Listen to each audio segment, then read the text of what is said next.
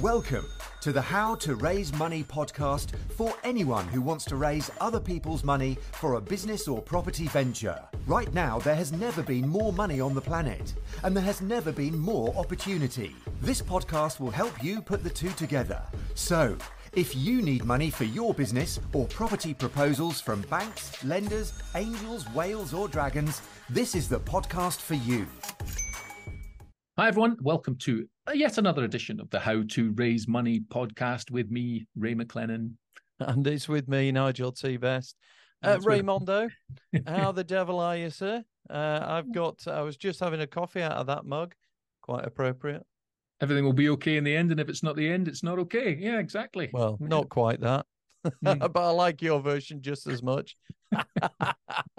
Freudian slip there. I couldn't read it there. You were holding it up, and it was, for those of you listening on the podcast, Nigel was showing me it on a Zoom link, but it was blanking out. And if it's not okay, it's not the end. Ah, right. Okay. Yeah. Right. Yeah. That looks your, like your version was was it whoever it was from Dad's Army? We're doomed. We're doomed. Private Fraser. Yeah, that's it. We're doomed. We're doomed. Yeah. Don't panic, Mr. Mannering. Well, we all are eventually doomed, aren't we? That's the one thing. Well, they say death and taxes. I know about death. I'm not so sure about taxes, but death anyway. Yeah. Well, talking of doomed, we thought we'd go for a non-contentious topic today, didn't we, Ray? And thought we'd jump into a bit of politics. Oh yeah. Yeah, let's talk about politics. Why not? It seems to be everything's political these days. And I don't know about you, but it all seems to be topsy-turvy should be a word. And it's an underused word, topsy-turvy. It is very topsy-turvy. We've got conservatives who aren't really. And then we've got, in the UK anyway, and then you've got, in America, you've got Republicans and Democrats, but you've got rhinos, which is Republican in name only, where, apparently they're red on the outside and blue on the inside or whatever. And it does seem to me, certainly, as an impartial observer, mate, sitting here, watching things, that as we discussed earlier, it seems the Tories are intent in the UK and shooting themselves in the foot and losing the next election. Yeah, I think they're completely and utterly alienating anybody who ever voted Conservative. Yeah. It's bizarre.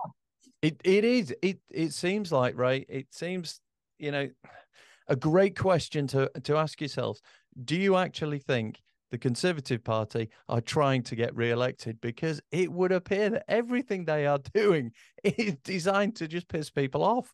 I mean, they've just announced they're going to wind back the environmental sort of pledges that they did. So there's any green votes gone. They're not having a go at the water companies for basically just having a single straight through pipe from your toilet to the river, and coining it in with a couple of billion in dividends to foreign powers who are just laughing at the state of what we're doing to ourselves. It's just, it is insane. I don't know if you can say it's mental, but it's bloody mental at the moment. Yeah. What's going on? Nothing is being done. The Tories are taxing us more than anything else. They're setting up policies. They're pledging this, they're pledging that. And then they'll just hand it over to somebody else and just say, good luck with that. Have you ever watched Dumb and Dumber, the film? Yes, I'm aware of the film.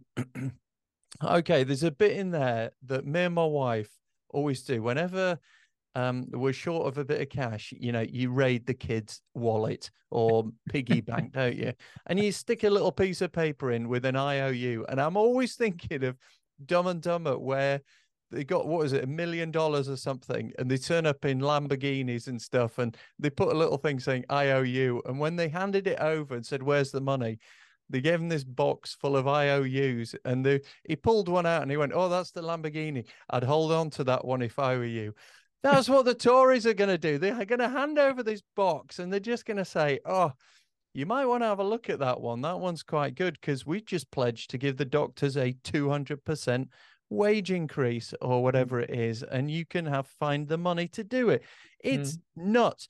Nobody seems to be doing anything for anyone else. It's all for themselves. So, Ray, should we join the bandwagon and just do everything for ourselves and to hell with the rest of the world? Well, I think you need to start from the premise that the government doesn't care about you, whichever government it is, they don't care about you. Tying all this into That's a strong opening statement. Yeah, well, tying us all into How to Raise Money podcast, because usually when there's a change of government or a hint of a change of government, the markets get all jittery, don't they? They're always getting jittery. You know, at the time when was it? Jeremy Corbyn looked like he was going to get in 2019 or whatever it was. When he didn't, there was like this massive, huge sigh of relief, and then the stock markets all went ballistic afterwards. But there was all this, fervent fever. And that's what they love, stock markets and exchange rates and all this. But love it when there's a bit of disruption. And they're getting plenty of that for the last 10 years anyway. Because markets that are flatlining don't make anybody any money. They make money on the way up. They make money on the way down. So, I get the feeling a lot of it is pre-prepared. I mean, the head of the European Central Bank, Christine Lagarde, who is a woman that has no financial qualifications whatsoever, and she has a criminal record for fraud, came out publicly, said, we couldn't understand why inflation went the way it did. And yet, basic economics 101, if you pump billions into the economy, the opposite side is inflation. It's going to go ballistic. So, or if you simply restrict supply and boost demand, prices go up. Exactly. And then if you let people have free reign to trouser it and coin it in and make ridiculous profits with none of these watchdogs having any teeth. I mean, I've seen toothless 18-year-old dogs that are crawling down the pavement who are, deemed more savage than these sort of watchdogs. we need bully XXL bloody watchdogs out there. Get these dogs out there and release them, because everyone's just having a laugh. They're just having a laugh. And folks, you've got to, in some ways, just say, all right, we're not going to change that. And it doesn't matter which political party is coming in. You've just got to think to yourself, how do I do what I want to do without falling foul of some ridiculousness that's going on? And I think the simple answer is the media will make it all hypey, crisis, panic, and all the rest of it. And you've just got to almost shut that off and just go, yeah, but the core fundamentals are they want the economy to grow. They want people to be successful. They want to raise tax. There might be all this furore about it that's kind of making it sound like, no, they don't. But in truth, they actually do. Banks do want to lend money because this is how they make money. So these things have to happen. So sometimes you just got to, we get to the point, Ray, don't we, where we sort of laugh semi-hysterically at some of the things that go on. I find myself, whenever we're recording this podcast, of putting my big conspiracy cowboy boots on or whatever, sticking a big hat on, holstering my pistols and getting ready to prep for whatever it is, because everyone's out to get you. It's a weird situation. It's a weird situation, folks. I think the inflation was engineered. I think the interest rates are engineered. There's a big reset. It happens every so often. We've got bizarre things in the world at the moment. So here in the UK, we advertise nonstop gambling, fatty foods, and everything being delivered to your door. It's crazy. So we're all getting obese. And lo and behold, we've now got a savior in the form of an injection, which will reduce the fat. And you just think, hang on.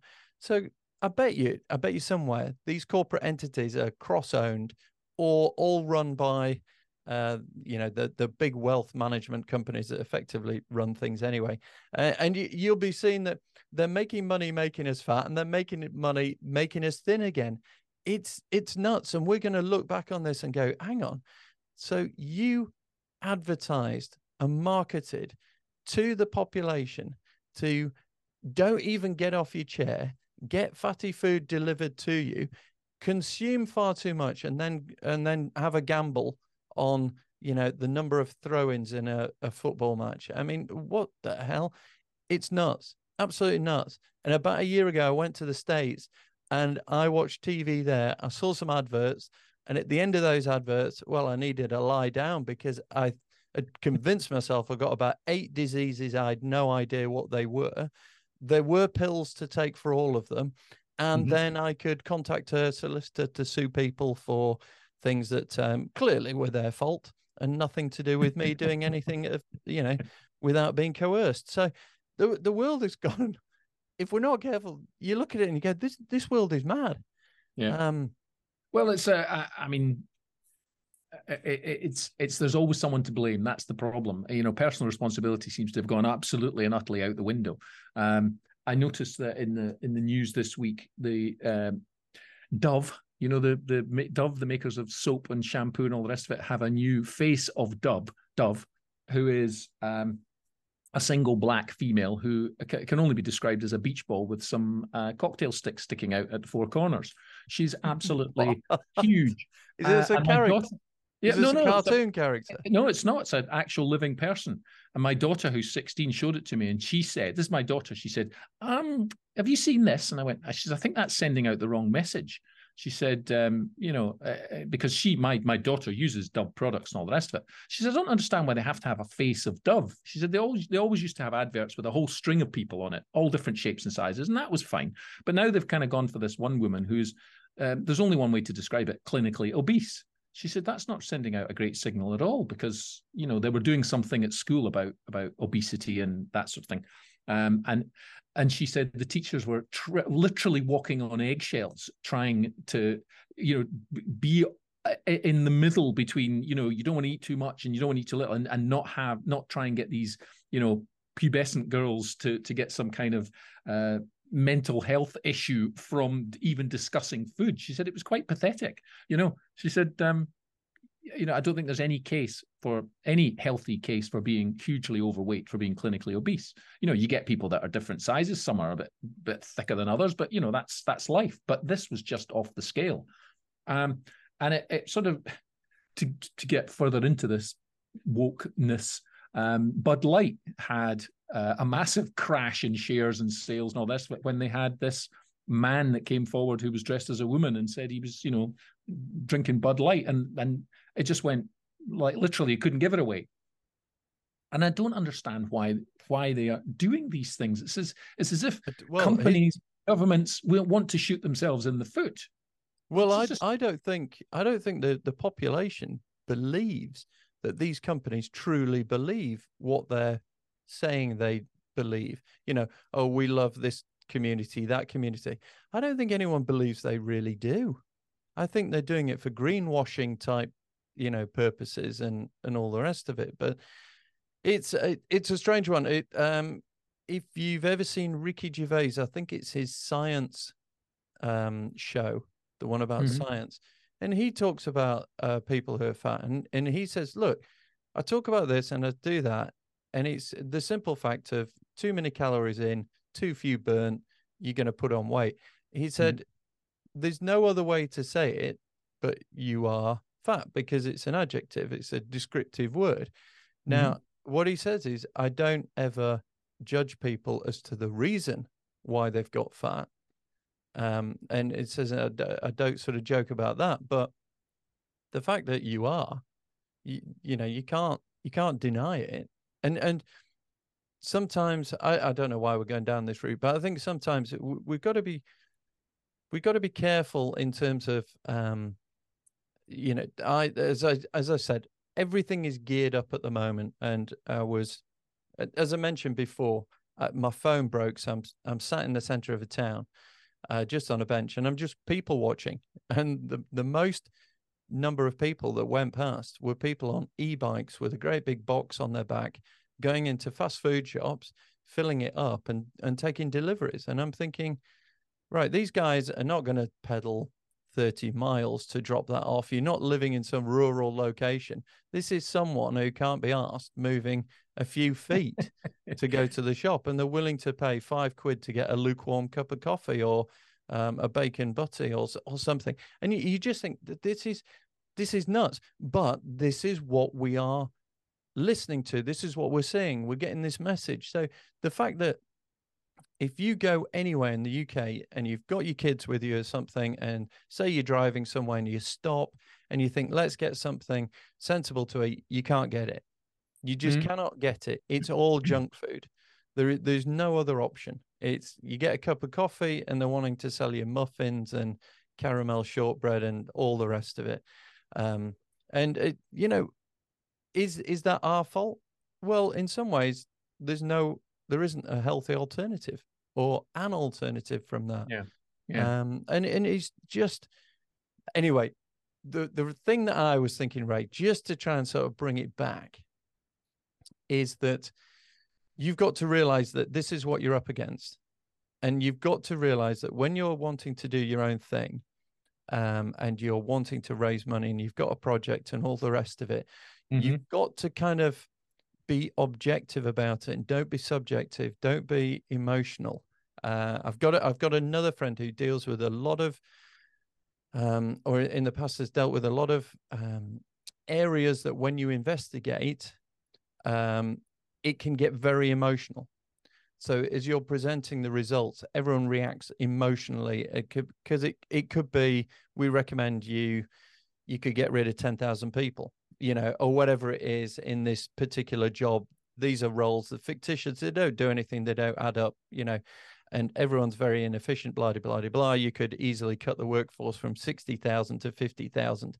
In fact, if you wanted, you could probably go to 40,000. Well, it just provokes an emotional response. And what he said was the best way of doing it was just say, well, this is what the figures say. This is what the data says. This is what all the numbers say. Yes, let's have a discussion about that. But you can't do what the media is fantastic at. Somebody says something and it says, the internet went into meltdown. Twitter or X just about exploded. And you look at it and there's 4 comments or something, you know, that were shared twice. And you just go, well, right, hang on. There's 2 billion users. So actually this is nothing. But that's not what happens. People get emotional. They do it on the anecdotal things and they do all the rest of it. And what happens? 80% of people go along with that emotion. But then you get 20% who look at it and go, right, I know that's storm in a teacup, not really relevant, certainly not relevant to me. I don't need to worry. And this is what you got to focus on, folks.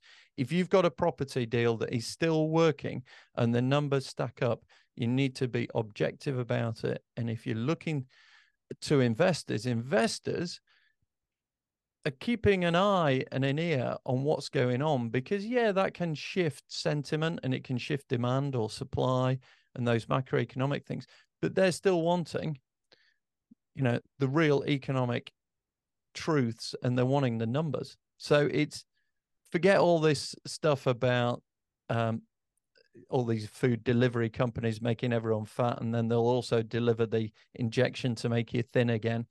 And just sort of go, these people need to live somewhere.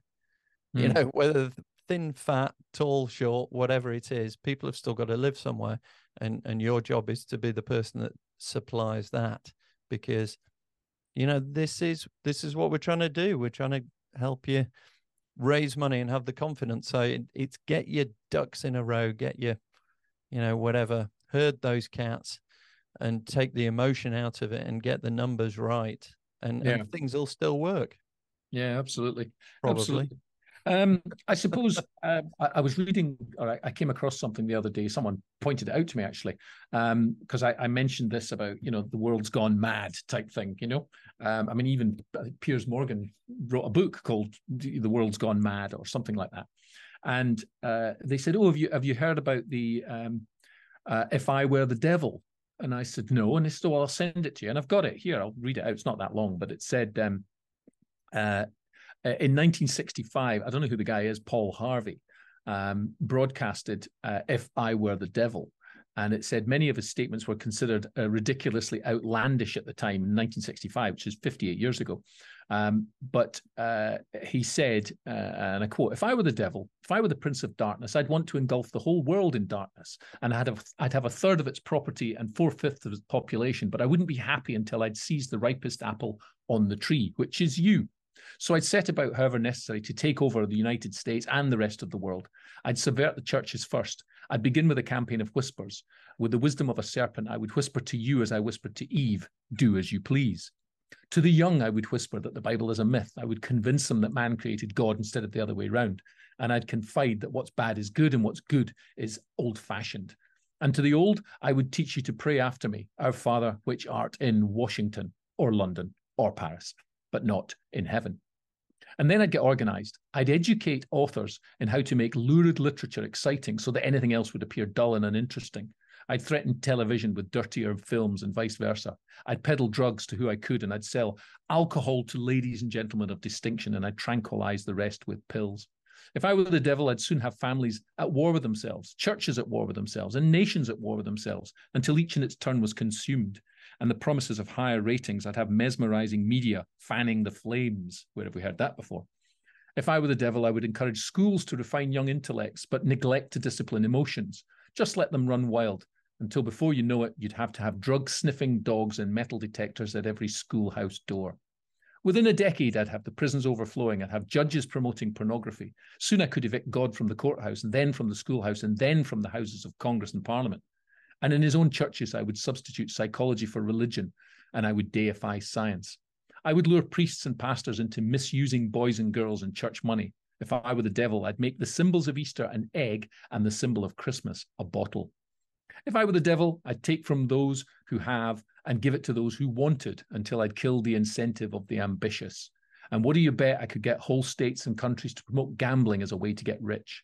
I would caution against extremes in hard work, in patriotism and moral conduct. I'd convince the young that marriage is old-fashioned and promiscuity is more fun, that what you see on the TV is the way to be. And thus I could undress you in public and I could lure you into bed with diseases for which there is no cure. In other words, if I were the devil, I'd just keep doing right on what I'm doing now. 1965. I'll have to find out who that guy was that wrote that, but I thought that was quite interesting. Paul Harvey. So there we go. That might go with some way to explaining what is going on in the world.